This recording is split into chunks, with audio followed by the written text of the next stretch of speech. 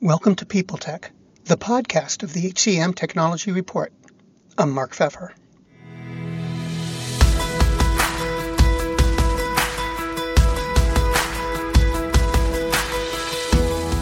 My guest today is Himanshu Paltale, the CEO of Cornerstone On Demand. He leads a company that has 75 million users, 6,000 customers, with availability in 50 countries. We'll talk about Cornerstone's acquisition of Eggcast and SumTotal, its leveraging of content, and more on this edition of People Tech. Hi, Himanshu. Welcome. Now, you've been Cornerstone CEO for about 7 months, I think. And how's it going? I mean, it's the first part of your career at Cornerstone. How have you found things? Yeah, I joined Cornerstone on January 4th of this year. And then what I decided to do, I knew the HCM space, but I really wanted to understand the nuances of the learning and talent development space. I just went on a listening tour. I visited 5 countries, met over 70 customers, most of them large enterprise companies. So meeting with chief learning officers, chief development officers, CHRO, and along with that, met a lot of our mid-market companies. And as with any industry, the obvious is obvious, and then the undertones and nuances and opportunities come through these interactions. So there's a lot of learning that I've done, a lot of sharing, a lot of collaboration I was able to do with our customers, and that has then enabled me to come back and either validate our thesis on where sort of the future of work and the future of skills development is heading, and also in many ways refresh it and come up with plans that'll allow us, I believe, to meet the needs not just today of our customers, but in the future as well. So it's been a great 6 months, and then obviously there's a lot to do in the coming years. Well, let me ask you about the lot to do that you've got, because I imagine when you go into a company like Cornerstone in your position, you've probably got a list of things you want to look at. And I'm wondering, did you write the list yourself, or did the folks at Cornerstone give you their perspective and you combined them, or how did that work? Can you give me a little more detail? Yeah, companies the size and scale of Cornerstone, go through journeys in their transformation. And I believe we are upon our next journey. The first journey or the first set of journeys got us to where we are today, which is a successful, $1 billion+ ARR company, a leader in the marketplace. But as we've seen, throughout history of companies of all sizes, if you aren't willing to regularly transform, there becomes a risk of some level of disintermediation. So what I inherited was a company that had built great success. I stand on, tall shoulders of my predecessors who were able to build solutions that met market needs. But then I'm coming at a time where more so than ever, there is significant and fundamental change that's going on in the workforce. Change in the fact that, number one, we have a multi-generational workforce more so than ever before. We have anywhere 3 to 4 generations of people working at the same time, which creates a challenge and an opportunity for employers as it comes to reskilling their organization. That sort of half-life of skills has significantly diminished, where research shows what used to be a 5 to 6 year lifetime value of a skill is now down to a couple of years because things are changing so much. Supply chains have changed. There is an acute labor shortage. And then on top of that, the pandemic that we all have gone through, which, hopefully we'll be coming out of, has fundamentally changed the future of work. I akin it to events like 9/11 changed the future of transportation more than we would have imagined it. And I think pandemic has changed the future of how we work, where we work, how we interact, and how we engage and experience the software that we use. So in my role, first of all, I have to respect the products, the customers, the employees, the process that we have, because that's what got us here. But again, I'm here to transform this company to that sort of next level in what our customers and the markets are telling us is where the opportunities, where the challenges are going to be in just developing talent around the world. Now, you said that the company's at about $1 billion in revenue right now. Is that where it should be? Are you satisfied with that, or do you want to grow? Absolutely want to grow. The whole thesis of Clear Lake Capital, who is our sponsor in taking this company private, is to drive growth in obviously top line financials, drive growth in the market, and we can talk about the acquisitions we've made as a result of that, and then continue to expand our footprint on a global basis. I believe from what this market has to bear, the kinds of segments and geographies that we play in, and the appetite and ambition that we have at Cornerstone and our sponsors at Clear Lake, I believe the market should start expecting a lot of growth from us over the next few years. Now, one of the things that's fascinated me about Cornerstone for a while is the company's approach to content. To sum it up, it seems to me that everyone talks about content, but not everybody really sweats the details to work it into their products. But that's something you have done. Cornerstone seems to be putting a lot of faith and weight in content in your acquisitions and your new products. Will that continue under you? And can you tell me sort of the thought process behind this whole thing?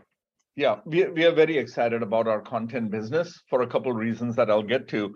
But sort of to set it up for the audience, what we excel at is building platforms for learning management systems. And this includes learning, development, performance, recruiting, everything that an organization would need to take care of employees and their careers. Recently, with the acquisition of Edcast, what we've added to that is this whole notion of what's called LXP, or learning experience, which is a bottom-up tool and ability for a learner, for an employee to grow their career and skills as they progress. But to your point, at the heart of all of this, you can enable this with great platforms, with great artificial intelligence, with great level of predictability. What really matters at the end of the day is the content, the quality of the content, and more importantly, the intelligence of having the right content at the right time and at the right level of modality of what an employee would expect. So we have a good content business today. We call it CCA, Cornerstone Content Anytime. It's a set of curated courses that are either developed by us. We have 2 content labs on either side of the coast where we shoot originals. A very successful original, as an example, is a course called Seat at the Table. And then we have dozens of partners that work with us, and we bring in their content and curate it. So I believe in 2 things. So firstly, I believe our content needs to continue to thrive and grow, and we'll keep investing in it. However, I don't believe that anyone should build a walled garden around content, because content is ubiquitous. Content is going to come through a variety of sources, either within Cornerstone or outside of Cornerstone. And a slight change in our strategy maybe is I want to embrace the broad ecosystem of content that exists there. There's content that I feel we build that is superior to anyone else. And then there's very specific hard skills content that other vendors provide, which we need to make it easy to enable our platforms to coexist with that. And part of that is that sort of open ecosystem initiative that now we have underway with better APIs and better accessibility to content. And I think the win for all of us, me, Cornerstone, and other vendors out there, is if a customer uses a platform and their people are able to get to the right content at the right time, regardless of sort of who curated or sponsored it, we all will do well in this ecosystem. So that's kind of my 2-pronged strategy around content. Yeah. Another thing that's been big recently is delivering content or services in the flow of work. And I'm wondering how much that whole notion has impacted your thinking and your roadmap to be able to get people the information they need at the time they need it. Yeah, great question. And I'll start by saying I inherited roadmaps that had big ambitions in them. For example, we were building an LXP product that I think was being built very well, from an experience perspective, from a platform perspective, good investments into it. But when I looked at what was out there in the market and I heard what analysts were telling me and customers were telling me, we were probably, anywhere from a year and a half to 2 years late to that party. And there were companies like Edcast who had made it their business to develop that workflow from the time an employee is onboarded through the journey of them learning and skilling. So we decided to partner with Edcast, and we bought Edcast. We are taking Edcast, they call it the technology fabric, the backplane, which is all the artificial intelligence that curates and enables the learning to happen, into our own backplane. And I think that that's a philosophy that I've had in the past, and I think I'm going to continue doing here, is we will do what we are best at. And if there's someone else who's good at something that we are not, we are going to be a very acquisitive company, and we're also going to be a very partner-friendly company. I want to build a large ecosystem of either things we bought, things we built, or things we partnered with.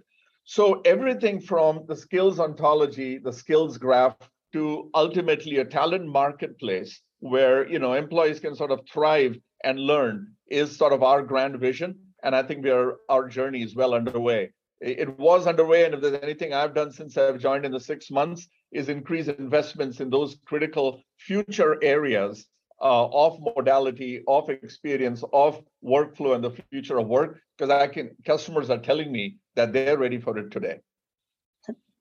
Now, you, in the last several months, have made 2 pretty big purchases, and Edcast, of course, and acquired SumTotal. What are your plans for them, and how do they fit in with the vision you just talked about regarding partnerships? Yeah, two very different acquisitions, as you pointed out, with 2 very different ambitions. So my acquisition philosophy has always been, are you adding new products for existing customers, or are you adding new customers to existing products? And these 2 highlight 2 examples of each one of those. So when you have a large install base, we have 6,000 customers globally. We have almost over 75 million users who use these products. We have a captive audience to consume more things beyond what we provide. And sometimes we call them first adjacencies or second adjacencies. LXP is a great example of a first adjacency.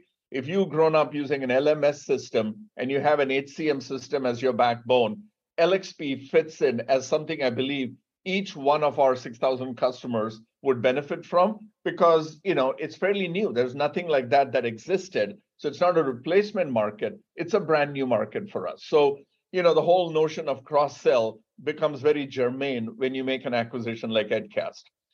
On the flip side, when you have products like content, LXP, performance, recruiting, AI engines, acquiring more customers that can benefit from this is also on strategy. So we have a signed intent, and obviously we haven't closed the deal yet, to buy SumTotal from Skillsoft, which will then enable, because they have some marquee customers, which will enable us to take what we have and then extend that, everything from solutions to modules to a user experience across those platforms as well. So as we've built our M&A strategy for the out years, it's going to be a combination of those tuck-ins that are going to add value to existing customers. And as markets consolidate, if there's an opportunity for us to bring more customers in that we can take care of and share what we have built, then that's going to be on strategy as well. Like I said, at the end of the day, my vision is to have a very large ecosystem of customers and partners that we can serve as a result of this. So there's obviously a lot going on at Cornerstone. And what's next? I mean, what are the things you're going to prioritize over the next, say, 8 to 12 months?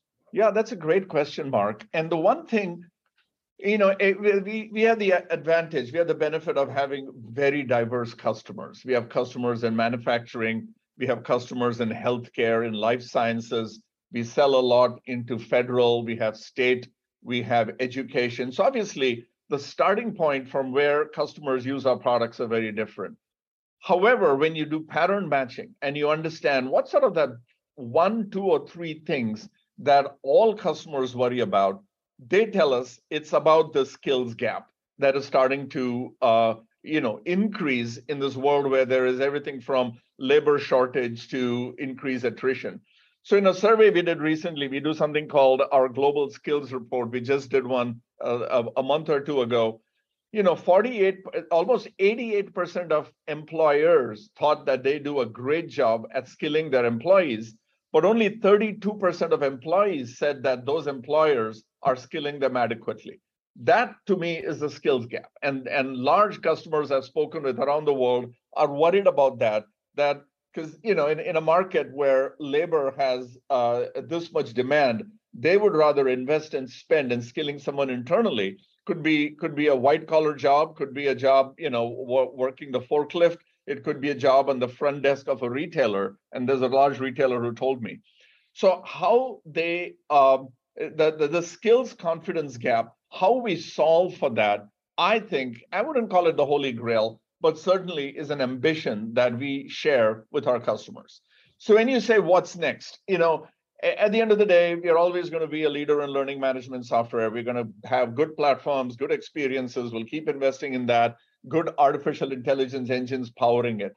Where we want to start making a difference is how do we bridge the gap between, a large enterprise company or a mid-market company saying, I think I'm doing everything I can to skill my labor force, and the labor force coming in saying that the reason I'm leaving is I don't feel my career is going anywhere. That through a good skills mapping, through good skills workflow, and at the end of the day, having this talent marketplace that both the employer and employee can collaborate in.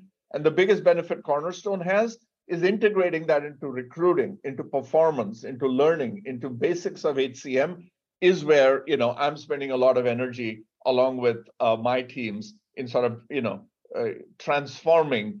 I think is the right word, where we are to where we need to be. Thank you so much for taking the time today and talking with me. Thank you, Mark. I think we are in an exciting industry, an industry in the midst of a large transformation. And, I'm just thrilled to be a participant in driving some change. So I appreciate that. Thank you.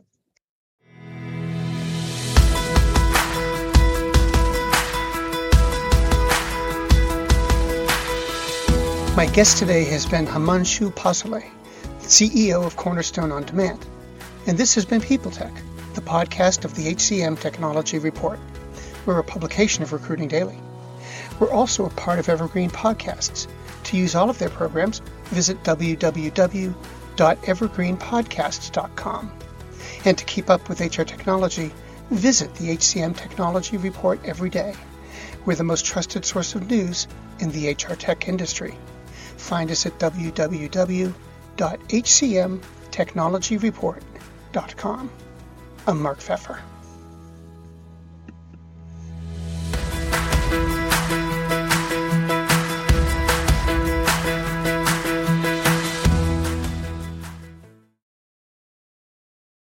The world's best-known investor and Wall Street expert Warren Buffett once said, Wall Street is the only place that people ride to in a Rolls-Royce to get advice from those who take the subway.